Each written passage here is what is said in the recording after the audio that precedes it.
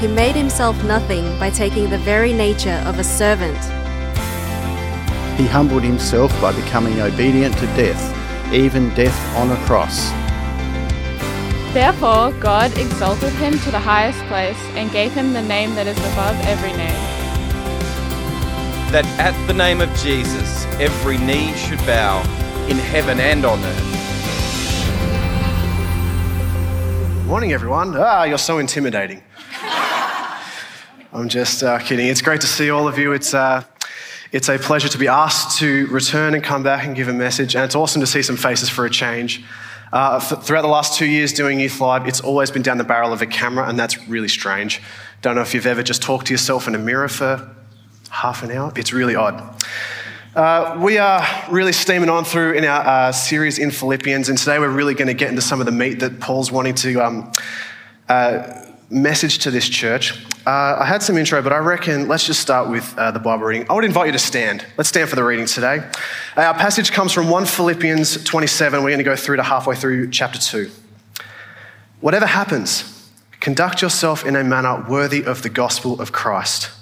Then, whether I come and see you or only hear about you in my absence, I will know that you stand firm in one spirit, striving together as one for the faith of the gospel, without being frightened in any way by those who oppose you. This is a sign to them that they will be destroyed, but that you will be saved, and that by God. For it has been granted to you on behalf of Christ, not only to believe in him, but also to suffer for him, since you are going through the same struggle you saw I had, and now hear that I still have. Chapter 2. Therefore, if you have any encouragement from being united with Christ, if any comfort from his love, if any common sharing in the Spirit, if any tenderness and compassion, then make my joy complete by being like-minded, having the same love, being one in spirit and of one mind. Do nothing out of selfish ambition or vain conceit. Rather, in humility, value others above yourself, not looking to your own interests, but each of you to the interests of the others. I want to encourage you, if you're here in the building today, let's read aloud this passage together. This is the Christ hymn from verse 5. If it comes up. If it doesn't, just, if your memory's that good, go for it. In your relationships with one another, have the same mindset as Christ Jesus, who, being in very nature God, did not consider equality with God something to be used to his own advantage.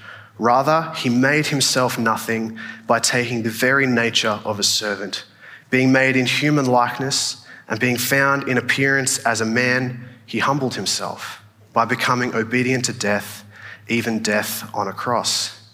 Therefore, God exalted him to the highest place and gave him the name that is above every name, that at the name of Jesus, every knee should bow in heaven and on earth and under the earth, and every tongue acknowledge that Jesus Christ is Lord, to the glory of God the Father. Amen. You may take a seat. Now, it's quite a decent hunk of passage that we've got today, and generally the letter to the Philippians that Paul writes, it's probably his happiest letter. It's his most warm. You could almost sense a smile on his face as he reads it. But if there's one thing that Paul would have been incredibly disappointed in and incredibly underwhelmed with, is if the readers of this letter didn't jump into action. The very first lines that we read in this passage today is, whatever happens, conduct yourself in a manner worthy of the gospel. It's a call to action. It's not a call to sit back deeper in your seat, cross your legs, hand on the chin, and think about it deeply or ponder it. Paul would be really disappointed. What his encouragement here is today is to jump into the garden, dive into the weeds, get a little dusty, a little grimy, and get dirt under the fingernails. That's Paul's invitation to the Philippian church, and I think it's really appropriate that as a church that we are studying Philippians, because I genuinely believe, and this is my opinion, if Paul came and hung out with us now for a month, maybe two, I think generally he would have the same tone to this church as the Philippian church, and the general tone is this: pretty good, really well done, this is good, but keep going. Keep going, keep going. Don't be content with where you are now. Keep going, keep going, keep going. That is his invitation, and we do that not through sitting back and thinking and being distant, but jumping into the deep end of the pool and trying to swim. So from this passage, if there are two main things, and if you get nothing out of this for the rest of the day, and you only get these two things, remember these. This is really important. When you get back in your car afterwards and you're driving home, you should remember these two things: harmony and humility. Harmony and humility. Can you say that together? Harmony and humility. There you go, my job is done. One of his big themes as he writes to a lot of the churches is the unity of the church, harmony within the church, harmony with ourselves. He bangs on about it in Philippians, and he generally does it to a lot of the other churches as well. You might remember significantly, probably the most vivid time that he does this is his letter to the Corinthians, the first one, and he talks about what? The body of Christ being united. He gives a lot of time to that, being united. Paul's big thing, his big theme, be united. So we're going to talk a little bit about harmony today. And I want to dress it up this way. Let's bake a cake today. Right, I got married 6 months ago. Woo, awesome. But hey, it gets better. It gets better. I married a chef. Woo-hoo-hoo. Oh, wait, it gets even better. Believe it or not, it gets better. She's a pastry chef. Sweets, treats, cakes, it is awesome. It is doing the job. By default now, I know a few things about making a cake. I know that you need dry ingredients. I know you need wet ingredients. So let's take some flour. Let's take some sugar. Let's take some baking soda. That sounds like a cake, right? Dry ingredients. But instead of adding the correct wet ingredients like butter, like milk, maybe vanilla essence if you're fancy, let's get rid of all of that and replace it with concentrated lemon juice. All right, a little bit strange. That's the good stuff, concentrated lemon juice. We put it all in a bowl, we mix it all together. It might come out looking something like a batter. It would be kind of goopy and wet. We could pour that into a tin. We could put that in the oven. We could get it out. We could put it on the cooling rack, wait till it cools down. We could wrap the thing in icing. And then you could pipe on "Happy Birthday, Tim," and that would be a gift from someone who didn't like me. Now, it would look like a cake, right? Just looks like a generic cake. You could cut it open, take a slice out. It looks like a cake. With your knife as you cut it, you might cut through and it feels like a cake. Maybe you get some of the crumbs and you rub it between your fingers. Yeah, it feels like a cake. Maybe it might even smell like a cake for the first bit. Maybe the icing's keeping all that lemony goodness stuck in there. Maybe, I don't know if cakes make a sound, but it might even sound like a cake. I'm not too sure, but maybe it would. But what would be the fundamental problem with the cake? It would be awful. It would taste bitter. It would taste sour, all because we put the wrong ingredient in there. Now let's say for a moment that the church is a cake. And let's say instead of harmony being one of the ingredients, let's replace it with disharmony and disunity. For example, a person might come out and stand out in the car park and they would look at our building and they would say, okay, there's an archway there, there's a big green wall there. It looks like a church. They might walk up the steps, get greeted by our welcome team with a big smile, checking with the QR code, and maybe there are some excited kids running off to kids' church and, it feels like a church. Maybe the first band has started their song and they're walking to the front door and they can hear the music and they can hear the joy of the children running around and go, cool, sounds like a church.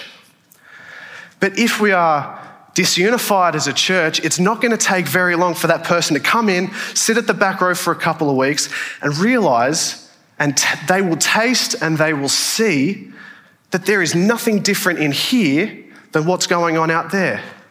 They will taste and they will see that there's nothing different in here than the political disruption and the political left and right getting further away than what's out there. There'll be nothing different in here than out there than what is the outrage culture and trolling on social media.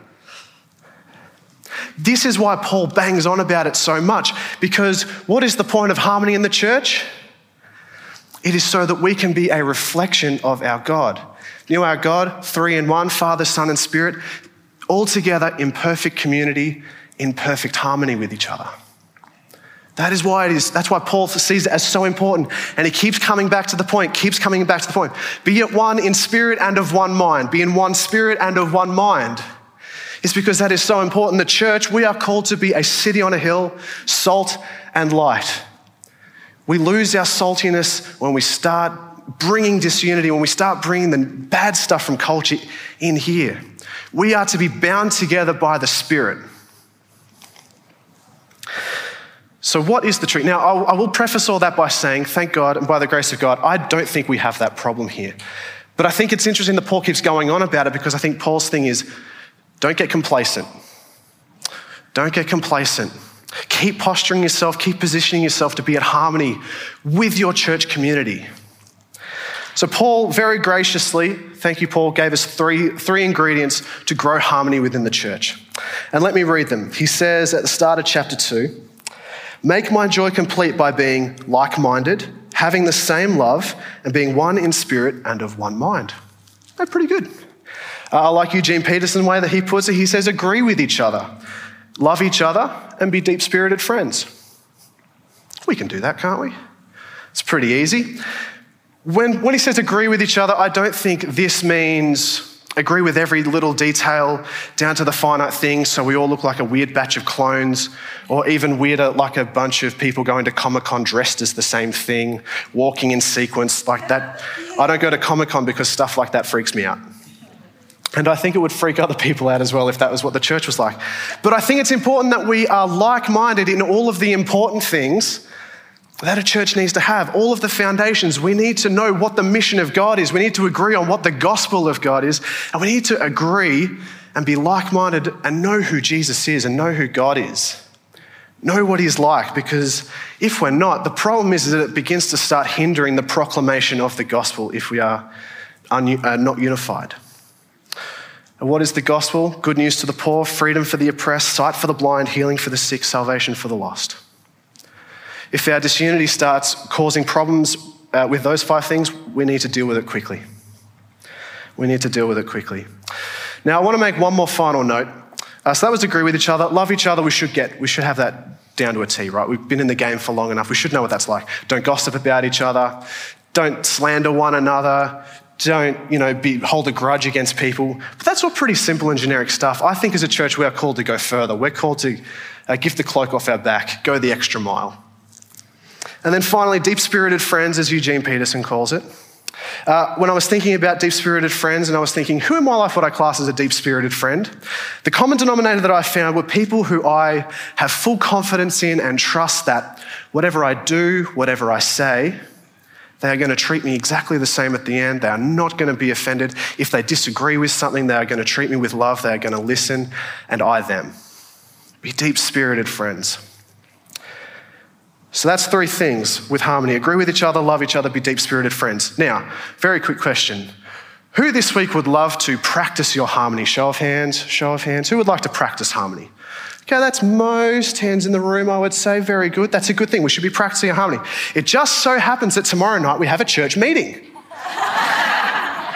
How good. What an opportunity to come here at, 7 o'clock? We're going to sing a song of worship, and then what a chance to practice agreeing with each other, loving each other, being deep-spirited friends, not being offended at anything, but listening, practicing our empathy and sympathy, putting others above ourselves. What an opportunity. It's almost as if God had preordained it. Amen. So that's harmony. Super important. Paul kept going on about it. I could have kept going on about it, but I only have 7 minutes left. I'm going to try and get through this because there's nothing worse than a long sermon. And that's coming from a millennial. Humility.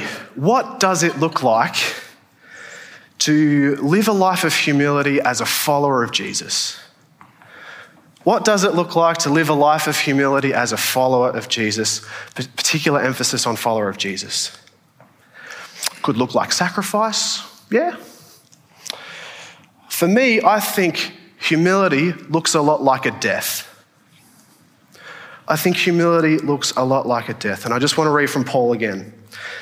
Do nothing out of selfish ambition or vain conceit. Rather, in humility, value others above yourselves, not looking to your own interests, but each of you to the interests of the others.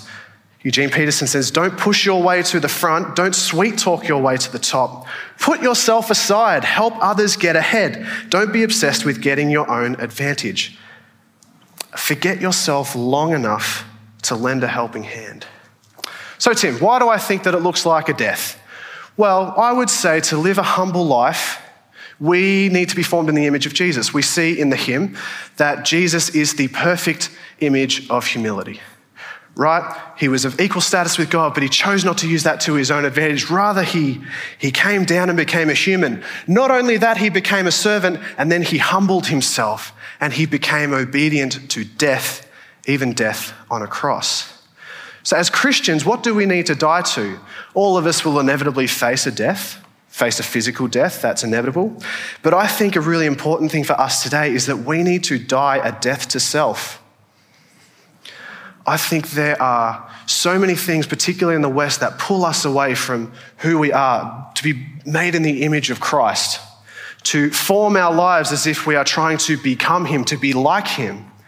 Now, let's say, for example, maybe in your life, money has become a big thing, and that is the thing that is upmost in your life. Or maybe it's your career, maybe it's your social status or your ego or your position in life, your reputation. Now, are you going to help lend a hand if an awkward person in the church needs help moving house, are desperately seeking a relationship, but you're more concerned about your reputation than you are lifting them above yourself? Probably not. You'll be too worried about your reputation to humble yourself, to put others above yourself. It could be the same with money. Will you be inclined to financially help a widow or an orphan if you are so tied to your money? Maybe, but probably not.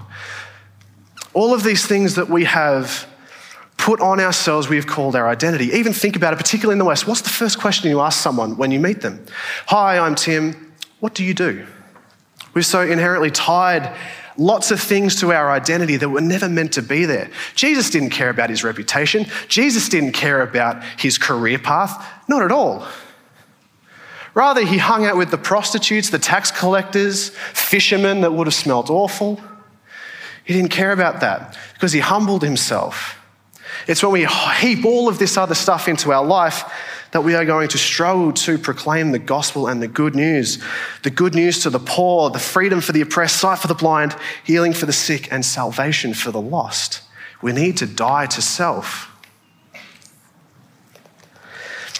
I would love to say that I have never experienced a death, but unfortunately I have experienced a death, and I've got some bad news. It's not great. If you think, oh, that sounds great, taking up your cross and following Jesus, it hurts. Dying a death really hurts. When I moved to Melbourne, I was a musician and I studied, and I was so committed to my dreams. I was a dreamer. And when I moved to Melbourne, I wanted to become a rock star. My ultimate goal in life was never to call a place home. I would have loved living on the road, playing music overseas, sleeping in the back of vans, hotel rooms. It sounds like some of you would think, oh, gross, but that was like my ideal life. But what I discovered that actually this stuff, God met me at one point in my life and said, this isn't going to work. This isn't actually going to help.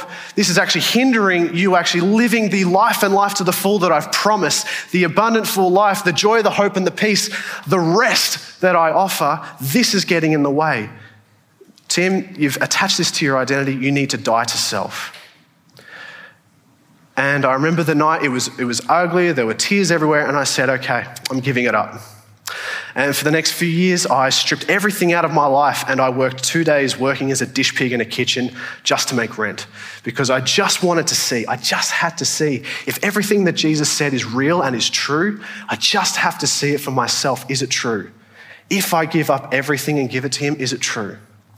And I have to say that probably my friends will attest, will say this, but I think they would all say that I'm a completely different person now than I was then.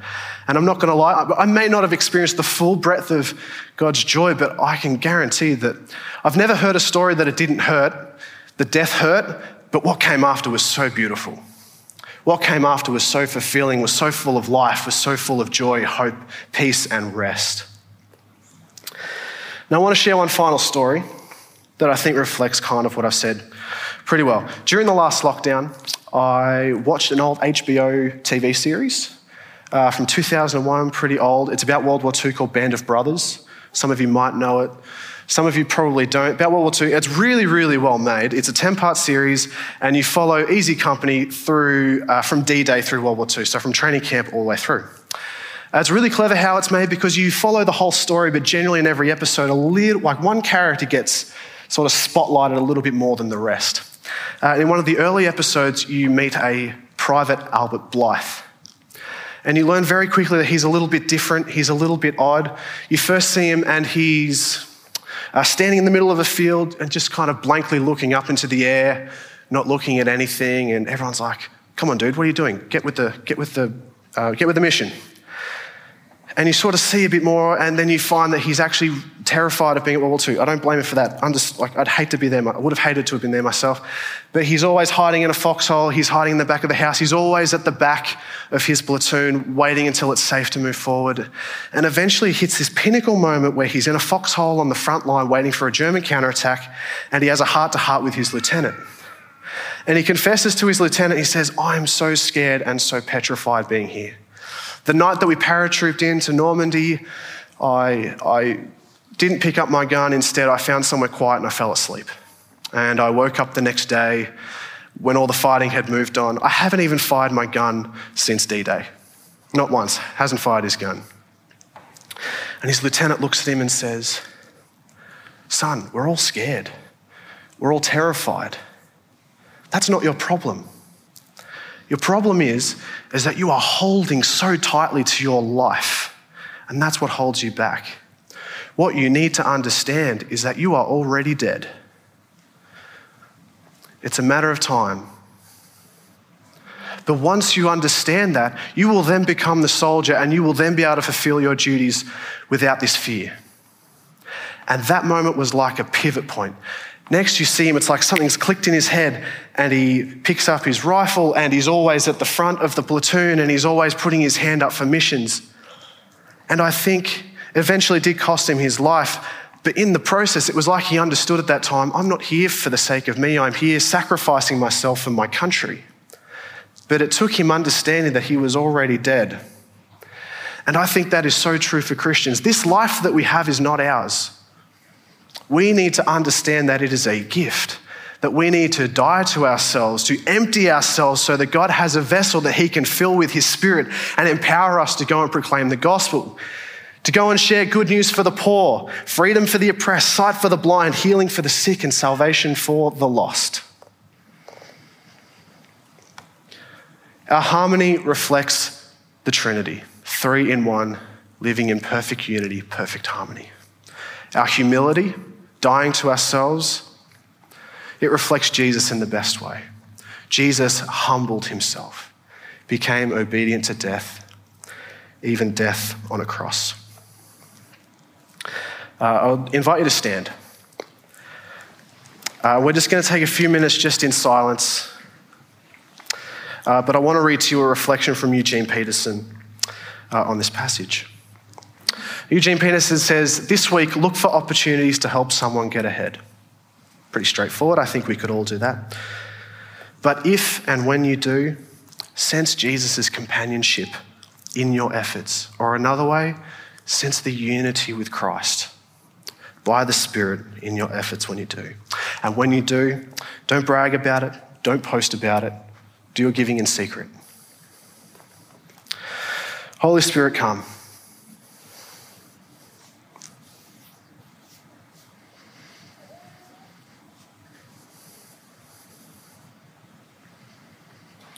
Holy Spirit, may you speak to us. May you fill us and empower us. May you bring to mind something or someone and charge us, fill us, give us a passion, a drive for your gospel.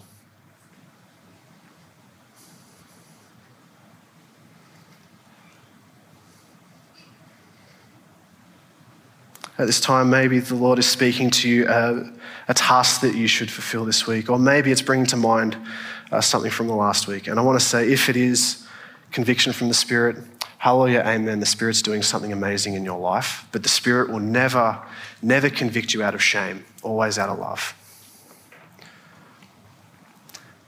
The Spirit will only convict out of love because maybe there's something in your life that is just the tiniest bit there that is just slightly in the way between you and God, and you really stepping into life to the full.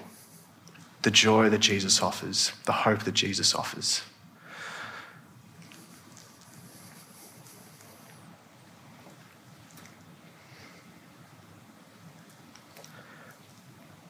Lord, we thank you for your word. Lord, we thank you for the words of Paul to a church 2,000 years ago. And thank you for the way it reflects to us. Lord, may you build your church.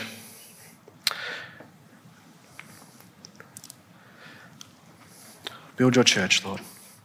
Here we are, send us. Lord, we thank you for the stories that we've heard this week through community care. Thank you that as a church we are seeing the gospel in action, but Lord, let us not be content with that. Lord, empower us by your Spirit to go and do more. Fill us with a passion, a charge, a drive to see the ones that you see.